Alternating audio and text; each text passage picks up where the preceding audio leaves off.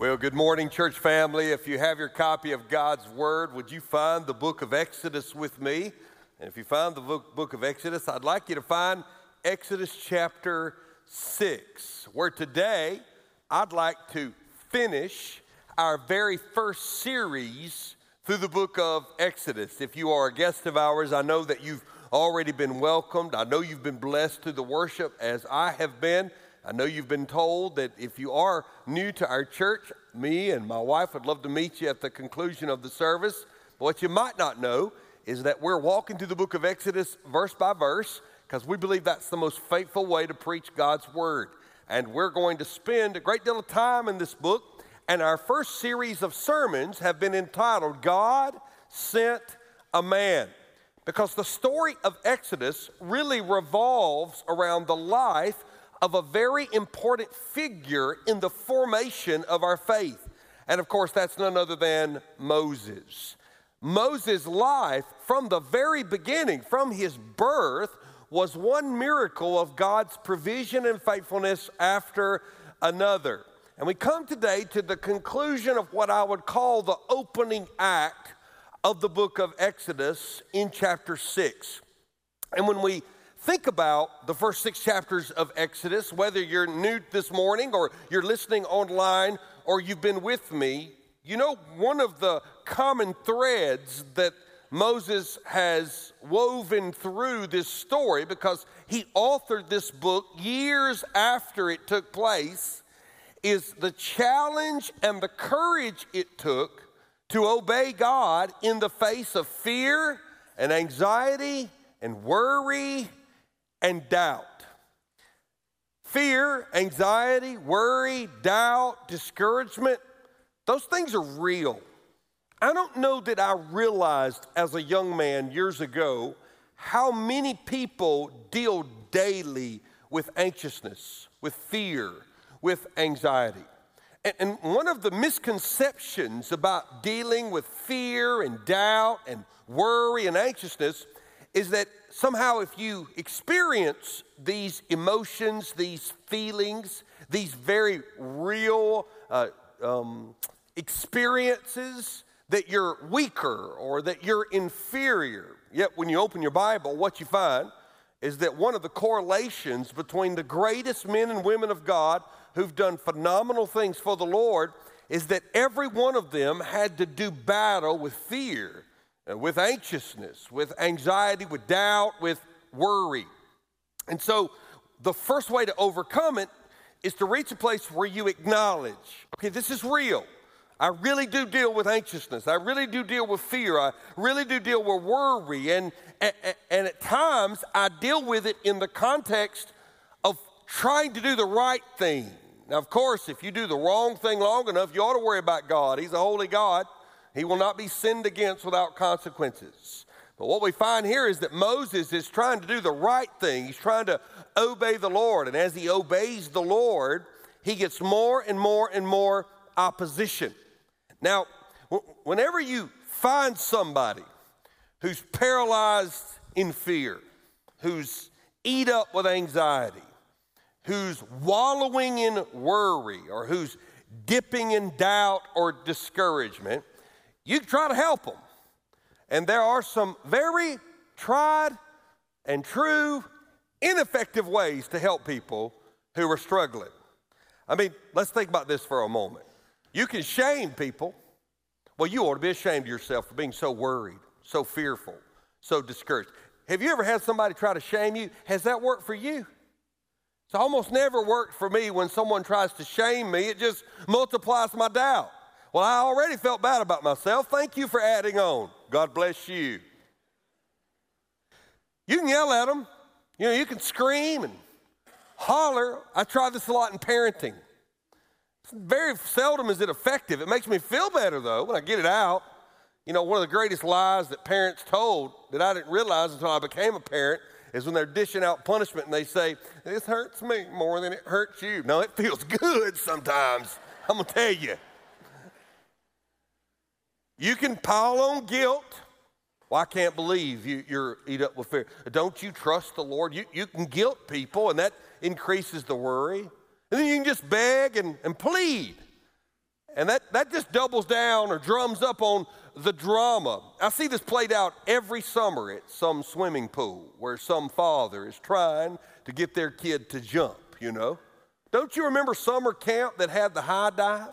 And there was the one kid who was struggling, and the entire camp is screaming and hollering, and some are saying, come on, don't be a chicken, and others are saying, you can do it, and some are saying, come on, man, you're holding up the line, we've got to go in 10 minutes to the next activity, and they're screaming and shouting. And the more that the tension rises, the less likely that kid's going to jump off that diving board.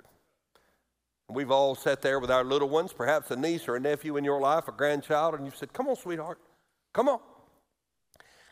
And that in and of itself is illustrative of what is perhaps the most powerful tool to deal with fear, worry, doubt, and anxiety. It's the gift of reassurance. Reassurance is not the relaying of new information. Reassurance is reminding someone of assurance, thus the word reassurance. Now, we've seen this in history in many ways and in many forms. I was thinking about this week when the Nazis had just about taken over all of Europe that was contiguous. For those of you from Pauline, that means it touched.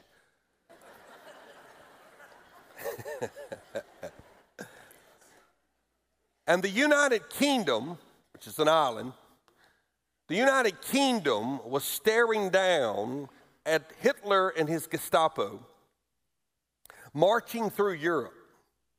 The Americas were not involved yet. This is prior to Pearl Harbor.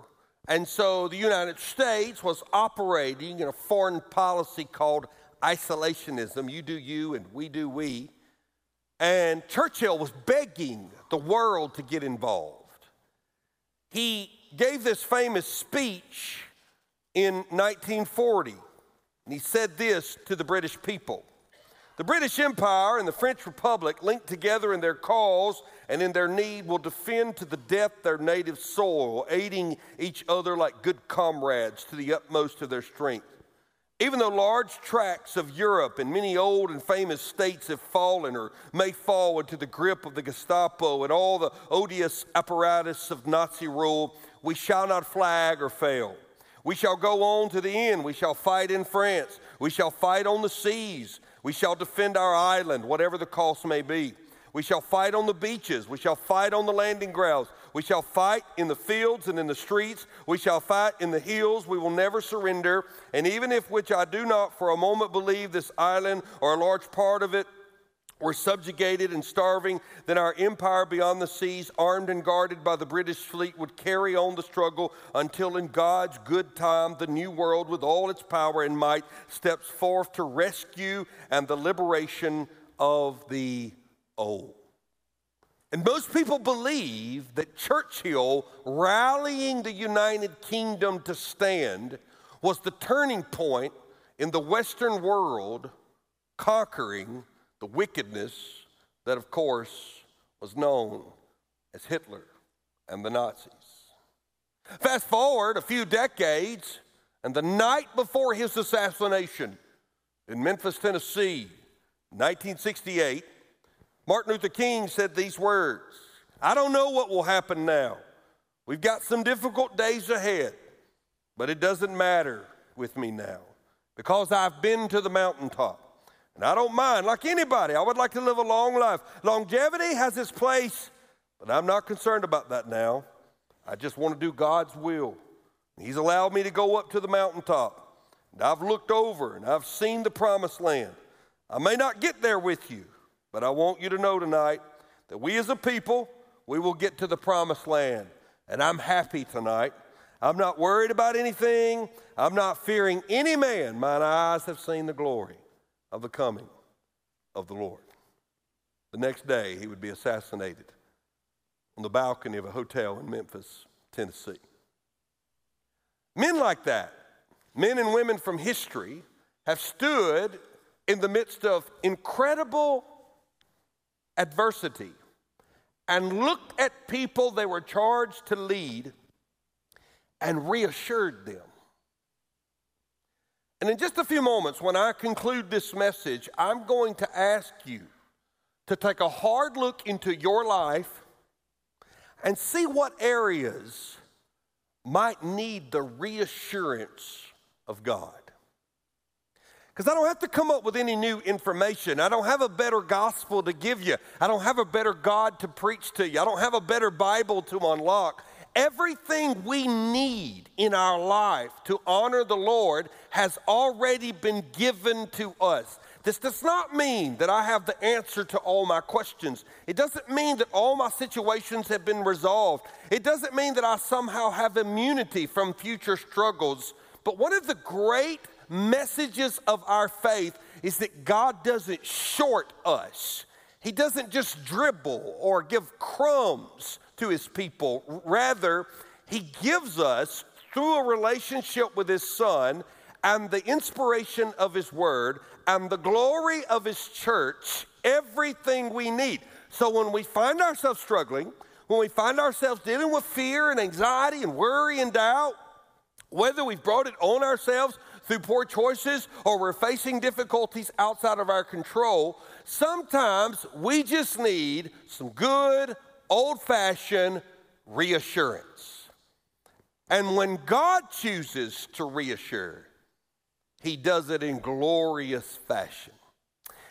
Exodus chapter 6 really divides into three parts. The first part of this chapter is a dialogue that's continuing to happen. Now, just to catch you up, Moses receives his call in the wilderness through the burning bush.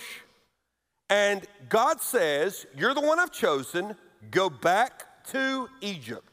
Rally the people, tell them I've heard their moans and their cries, and I'm going to lead them out of captivity, of slavery, and of bondage. And Moses reluctantly accepts. He goes back to Egypt. He does exactly what God says, and initially, things are going really, really good. And then we get to chapter 5, our sermon last week, where we dealt with the door slam. Where right when he's ready to move forward in God's will, all his plans crumble when Pharaoh says, yeah, no, not going to let you go. And at this point, his own people, who were rallying behind him in chapter 4, have turned against him in chapter 5.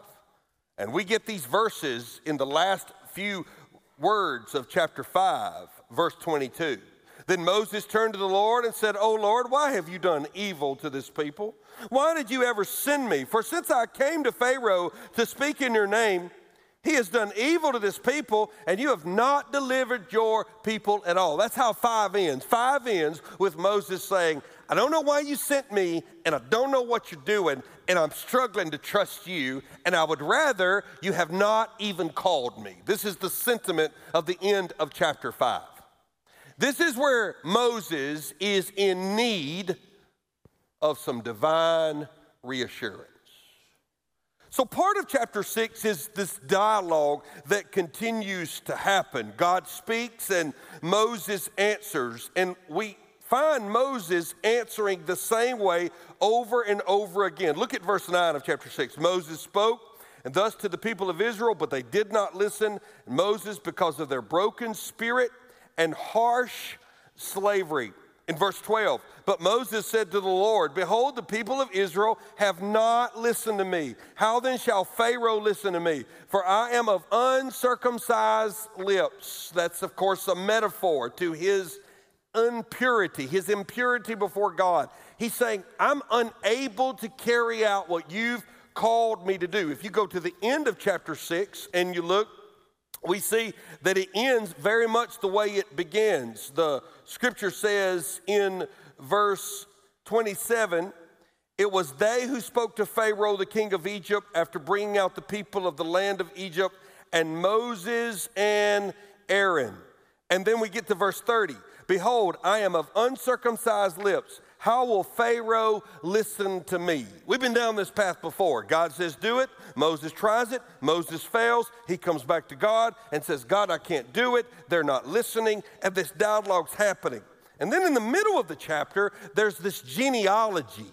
And this is what throws us off sometimes when we get serious about God's Word. A brother came up to me this morning and said, hey, I've enjoyed the reading plans the church's writing team has produced. It always encourages my heart to know that our people are in their Bible. And when you get in your Bible weekly, you're going to come across some of the most inspiring passages you've ever encountered. And then you're going to come to genealogies and lists, and you're going to be like, Lord, how do I journal about this? What do I put in my quiet time for this today? I think one of those is found in chapter 6. Look at verse 14.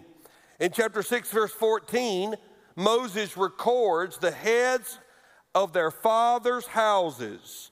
And then from verse 14 all the way to about verse 25 is a genealogy of all the people that Moses was going to lead out of Egypt into the promised land. Now, when you first read it, it is exactly that. It's a genealogy. There are lists of men, there are lists of wives, there are lists of descendants, and some of them's age is given. And you're thinking, well, what does this mean? But if you're willing to dig a little deeper, if you're willing to get you a good, solid study Bible, maybe pick up a commentary, maybe Google a reputable website, you'll begin to find that these genealogies actually have some significance. Just a few notes about this genealogy. It starts with Reuben, who's Israel's firstborn. Now, sometimes when you come to church, the pastor wrongly assumes that everybody understands where Israel came from, because Israel can mean a place, Israel can mean a people, and Israel can mean a person. Do you know why? Because in your Bible, Israel is a person, Israel is a people, and Israel is a place. Israel was the name that God gave Jacob. When God renamed Jacob Israel, and from Jacob's descendants, God said, I'm going to birth a people who will carry your name. You know that. When you were born, most of you were given 3 names. One you go by, one nobody knows, and the name that is associated with your family. Your first name, your middle name, and your last name. And ladies, when you marry, unless you drive a hybrid car or something, when you marry, you...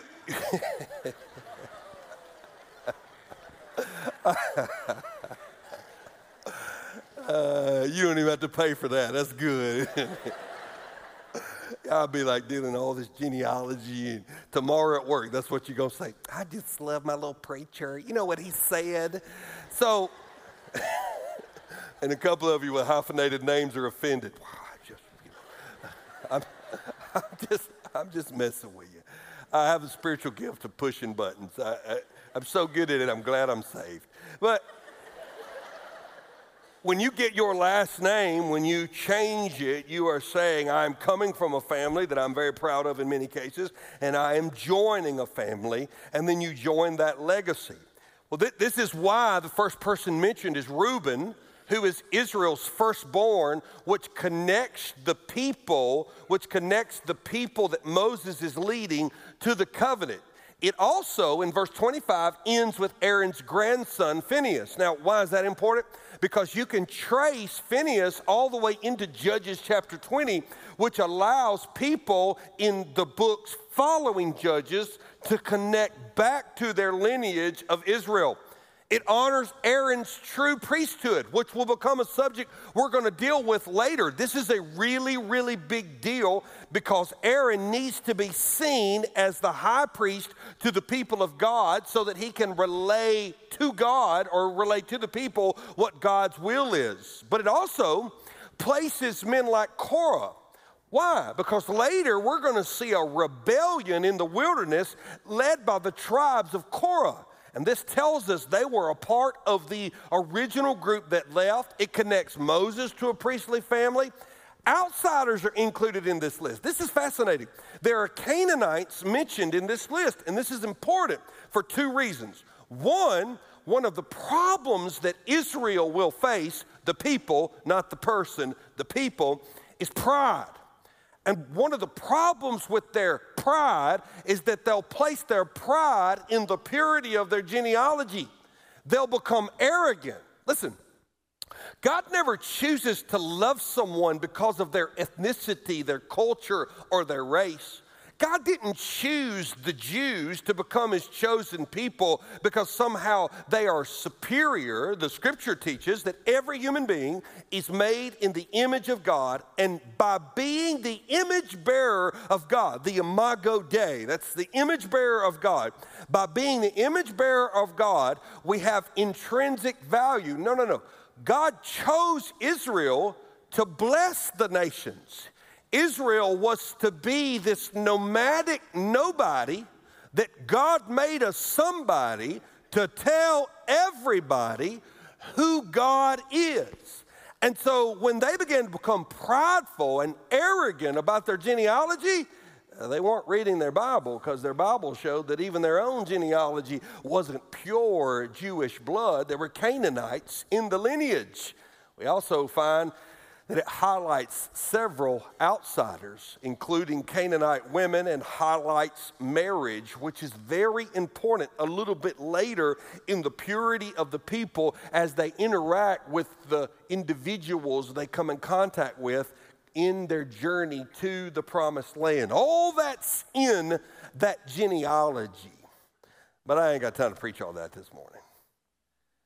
I really want to camp on verses 2 through 8. Because it's here where divine reassurance lives. Look what the scripture says beginning in verse 2. God spoke to Moses. Why does this matter? Because at the end of chapter 5, Moses is speaking to God and it's not going well. There's no warm fuzzy here. But the Lord said, look at verse 1 and then verse 2. Now you shall see what I will do to Pharaoh. It's almost like, yeah, Moses, I let you fail. I let the first effort crumble in front of you because I wanted to get you ready for Act 2. That was Act 1. Act 2 is that you're not in control and Pharaoh's not in control. You're going to see what I'm going to do. Now you shall see what I will do, for with a strong hand he will send them out. Now, wait a minute now. Hold on. Moses went to Pharaoh and asked to be led out. He asked permission because he has no authority over Pharaoh. All he can do is ask as the spokesman of God. But God knew all along this request will not go over well. He sent Moses to set up what you and I will see, which is Pharaoh's not going to relent. Pharaoh's not going to have a change of heart on his own. Pharaoh is going to be forced by God to let the people of God go due to the divine judgment of God. Why does this matter? Because in the ancient world, Pharaoh was to be worshiped. He was put forward as a deity. When you study ancient Egypt, you see the extent to which they took to preserve their pharaohs, to build immaculate tombs, to preserve their bodies. I mean, it is from the Egyptians that you and I even know what a mummified body is, and the idea of preserving them for the afterlife and their rule and their reign. And yet what God is saying is he's just a man, and I'm going to force him to send the people out. That's what verse 1 says. Look at it again. And with a strong hand, he will drive them out of this land. So God says, Moses, what's about to happen is that he's going to go from saying no to saying go.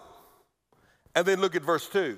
God spoke to Moses and said to him, here it comes, I am the Lord. I appeared to Abraham, to Isaac, to Jacob as God Almighty.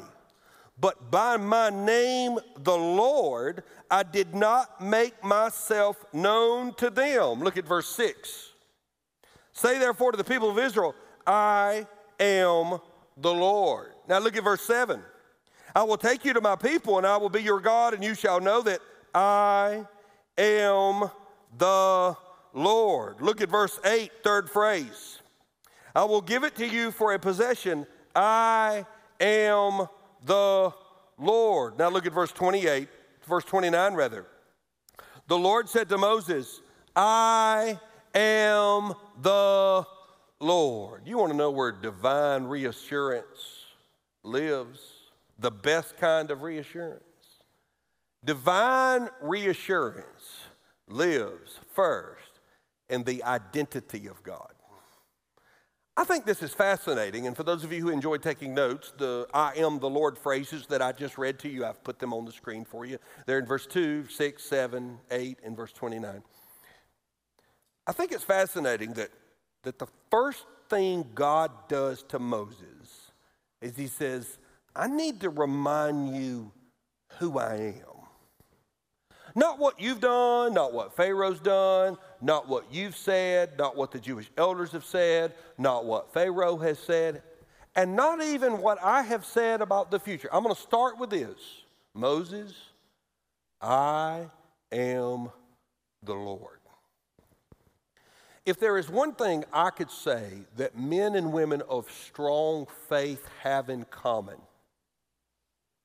it is not that they have similar personalities, they vary. Or that they have similar testimonies. Some of the strongest Christians I know have only been a Christian for a few years. It's not that they have a track record of being holy and pure their entire lives. Some of the most godly people I have ever met lived like the devil for many years before they came to Christ. It's not because they're successful or wealthy. I've met some people of extreme wealth who had a humble and genuine walk with the Lord, and I've met people in extreme poverty who had a humble and genuine walk with the Lord. No.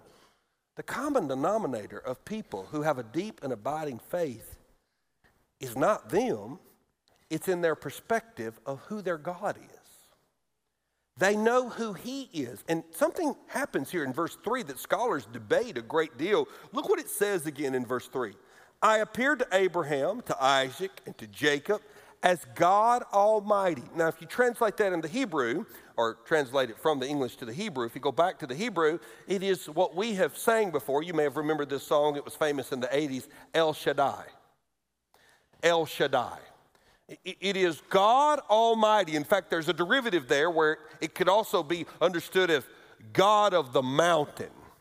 You know, when human beings think about grandeur and power and beauty, and they want to describe it in something physical, a lot of times they think about it in terms of mountains. I have never stood in Kansas and just stared.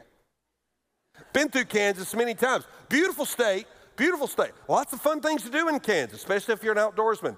But you don't ever say to your wife, let's go to the plains of America and just stare. I mean, it is kind of cool to see. I remember the first time I went out west as a child. It's the first time I'd ever seen a train from start to finish. I'm from the South. There's a gap of trees that open up and a cross thing that comes down, and then the caboose goes by. And you go through. I'd never seen all 150 cars from start to finish till I went out west and see, and it's just flat. But that's not what I think about when I think about the American West. But I could sit and stare at the Teton Mountains for a week. There is just a grandeur and a might to a mighty mountain. In fact, God's going to meet Moses on a mountain. And so for human beings, and trying to grapple with the greatness of God, this God of the mountain, this God Almighty, El Shaddai. God says, I told Abraham that's who I was. I told Jacob that's who I was. I told all your descendants, Moses, that's who I was. But I'm revealing to you something more about my character. Look at verse 3 again. He says it this way. He says, I appeared to Abraham and Isaac and Jacob as God Almighty. But by my name, the Lord, Yahweh, by my name, the Lord, I did not make myself known to them. Now, this is where scholars get all kinds of rabbit holes to chase here. There are references in Genesis where God is referred to as the Lord, Yahweh, Jehovah. So what does he mean that Moses has somehow been introduced to God in a way in which Abraham did not know? I'm going to solve it for you right here. Here it comes. El Shaddai, God Almighty, is the God who presents himself as creator, as the God who presents himself as sustainer, as the God who presents himself as the superior God of heaven, the one true living God, the maker of all things, past, present, and future. And that God appears to Abraham and appears to the forefathers of the faith, the patriarchs, and he establishes his provision and his might. In other words, he's a promise maker. This is what I'm going to do for your people. But when God personally identifies himself as the Lord, he now becomes the promise keeper. So Abraham knew God, the promise maker. Moses is going to see God, the promise keeper. Because at Abraham's death, Israel was not a mighty nation liberated in its own promised land. But by the time Moses dies, he will see the promised land, and in one generation past him, they will inherit the land that is to be theirs. This matters because I cannot solve scenarios. Now listen to me. There is no Christian who can be pre-informed of how to react in every situation you're going to face. Not one of you can be prepared beforehand to know in advance every fear, every worry, every point of anxiousness, every failure, every struggle. But you can be prepared by having a firm grasp of who your God is. The identity of God in crisis is what keeps you, not what he does, but who he is. And it's interesting that through this chapter, as God is answering Moses, he's saying, Moses, all of your fear is rooted in you forgetting, I am the Lord. Pharaoh's not the Lord. Those Jewish men and women who were behind you in chapter 4 and who are against you in chapter 5, they're not in charge of your life. You're not in charge of your life. I am the Lord. If you were to give me 30 seconds with any person, and you were to give me the ability or the opportunity to ask them one question, it's easy. You don't even have to study for it. If I could look with any person in their eyes with some sincerity and ask them a question, it would be simply this: do you know the Lord? Because when you step out of this world, whether you're headed into your grave or whether he returns, knowing him is everything. Do you know him? Not know about him, not revere him. You're not a fan. You're not in his club. Do you know who he is? The identity of God is really the building block for reassurance, but reassurance also lives in the activity of God. Look at verse 3. I love how this falls out. He says these words in verse 3.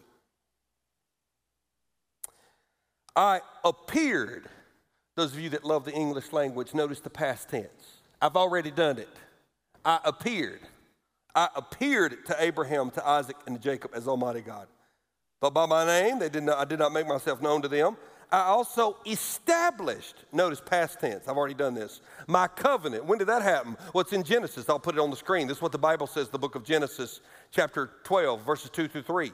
I will make you a great nation, and I will bless you and make your name great so that you will be a blessing. Remember I told you when Israel becomes prideful of their lineage, they're missing the point. God did not choose them that they would hoard his blessing. God chose them that they would give his blessing away. What's the New Testament application? If you're here today and you're born again, you did not save you, God saved you. But God did not save you to set you. God saved you to use your life that others may see his glory at work. If God did not intend to use your life to point more people to Christ, he would kill you the day he saved you. But if you live one moment past your salvation, your purpose is to enjoy his presence, bring glory and honor to him, and let your life be a testimony to the goodness of God that can be received in anyone's life by faith and repentance. I will bless those who bless you, and him who dishonors you I will curse. and in you all the families of the earth shall be blessed. Because in Abraham came Israel. In Israel came a covenant people. In the covenant people comes a virgin.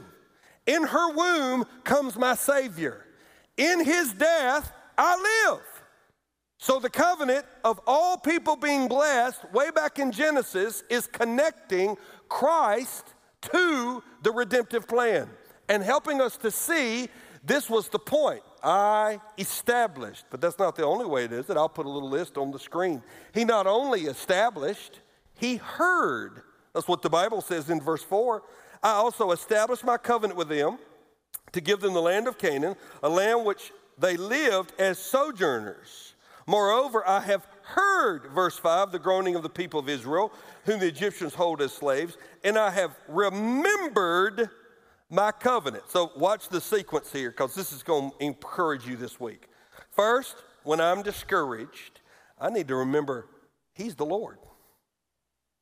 He is God. Secondly, I need to take inventory of what he's already done. One of my favorite songs written in the last few years is simply titled, What He's Done. This is the lyric, the chorus. What he's done, what he's done. Oh, the glory and the honor to the Son. My sins are forgiven, past tense. My future is heaven. I praise God for what he's done. This song is sort of an answer to the angst that frustrates Christians when we only look to God for what we want him to do. And we forget what he's done. One of the things I say to people if they meet me early in the morning, hey, how are you this morning? I always say, I woke up saved. I mean, today could be hard. It could stink, but I woke up redeemed. It's already done. And when I live with a proper connection to what he's already done, then my reassurance comes in his completed activity. So we have it this way. Reassurance lives in the identity of who he is, in the activity of what he's done, and finally, in the certainty of what he will do. You ever had somebody giving you a lecture about some area of undiscipline in your life? Maybe you're whining about your weight gain, or you need to make more money, or you'd like a promotion, and you try to get yourself motivated, and you go on Instagram, or I certainly don't recommend it, but TikTok, and you find somebody that's giving you these motivational talks of the 27 things you're supposed to do before 5 a.m., They keep adding to them. I'm supposed to get up naked and stand on grass and look at the sun. Then I got to get in a cold bath and then a hot bath. I got to eat a raw egg. I got to coat myself in avocado oil. And then they just keep adding on the list. Man, I'm just trying to get to the toilet and the coffee pot and to work. You know what I mean? And so and that's sort of the three-pronged cycle to my day. Coffee, toilet, work, coffee, toilet, work, coffee, toilet, work. And so when you think about that, you begin to hear things like, well, you just need more willpower in your life. You just had a little more willpower. Now, I do believe in motivating people, and I'm raising children. I'm trying to craft their hearts. I tell them all the time, what I say to my kids, do not let life happen to you, happen to life.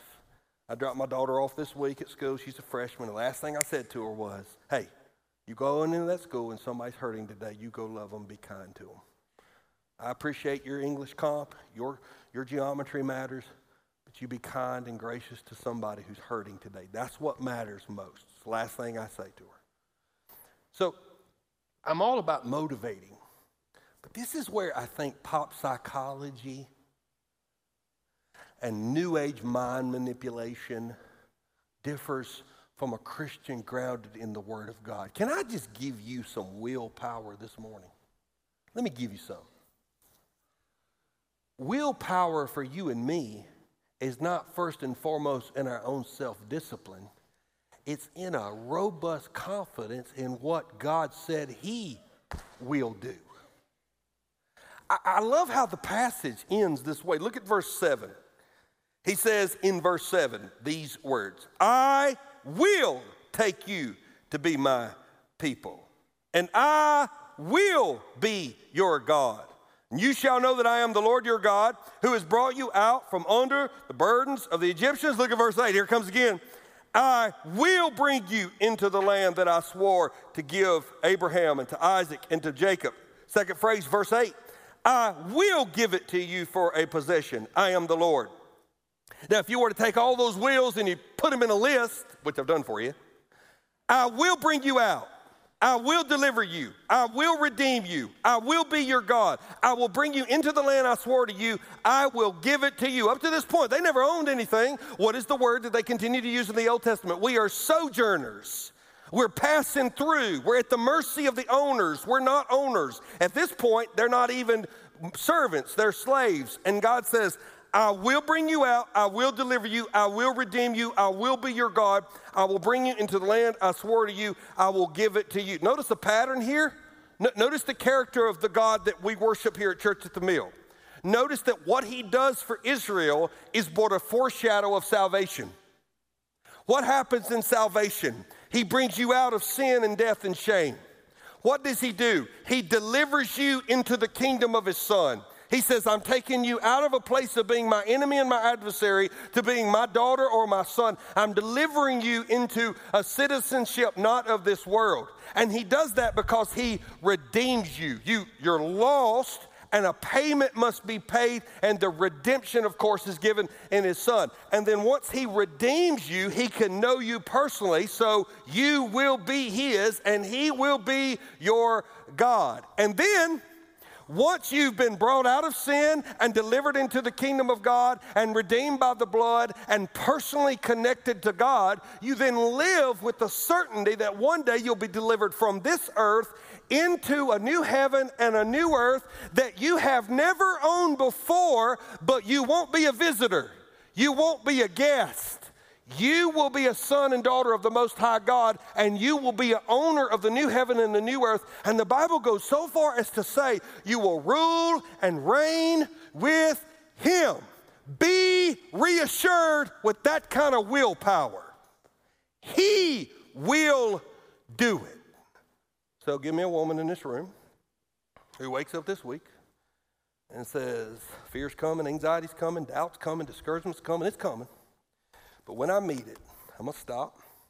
Before I psychoanalyze myself with some man-centered, false truth, I'm going to remember who my God is. He's introduced himself to me. He says, I am the Lord. I'm going to remember what he's already done. And I'm going to remember what he promises he will do. So if I build my life on his identity, I rest in his activity, and I hope in his certainty. What can man do to me? Would you receive his reassurance this morning? I don't know what area of your life where doubt and fear and anxiety hold you back. It may be something you're struggling with, you need to repent of. It may be a situation and a circumstance where you were a victim, a survivor. I don't know. I have no word from God to tell you you'll never feel fear. You'll never feel anxiety. You'll never feel worry. In fact, I actually have the opposite of that. I promise you those things are going to keep coming at you. But on the authority of God's word, you don't have to live in fear, anxiety, discouragement, doubt. You can be assured.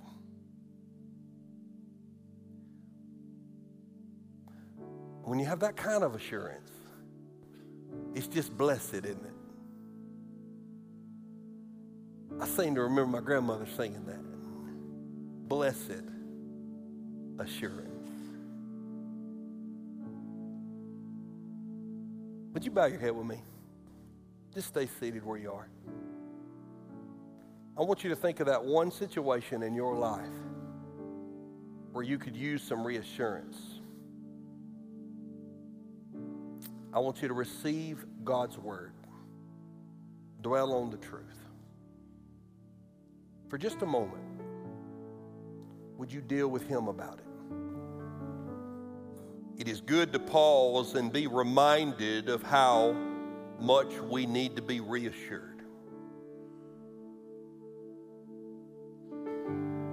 Reassurance can come from your word in so many ways, but it lives in your identity, your activity, and your certainty. I'm so glad you're not bound by my performance, but rather you are bound by your promise. I'm so glad that my previous track record does not determine whether or not you want to use me today.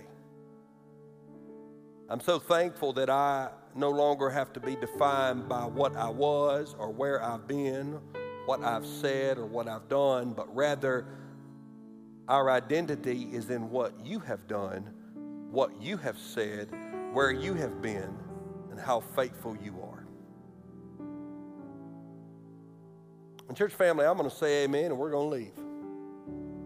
And when we do, I want you to know our prayer room is open if you'd like to continue a conversation with someone about your walk. We try to present the gospel every week, but I just want to say, if you don't know the Lord, you don't have to leave here today without Him. You step into that prayer room and you say, I want to know the Lord. You'll be blown away by the sensitivity, the kindness, the confidentiality that you'll receive. Many of you know the Lord, and He is calling you to act. Fear has paralyzed you. Maybe you've been numbed. You need to do something about it. I'm telling you, when you do, it won't go smoothly. But be reassured. God is faithful. He is worth doing hard things. Live in His identity. Celebrate His activity. And be motivated by His willpower in your life. Father, I love you. Thank you for who you are. I pray you help us be a people who ooze reassurance in our lives because of your great work. In Jesus' name.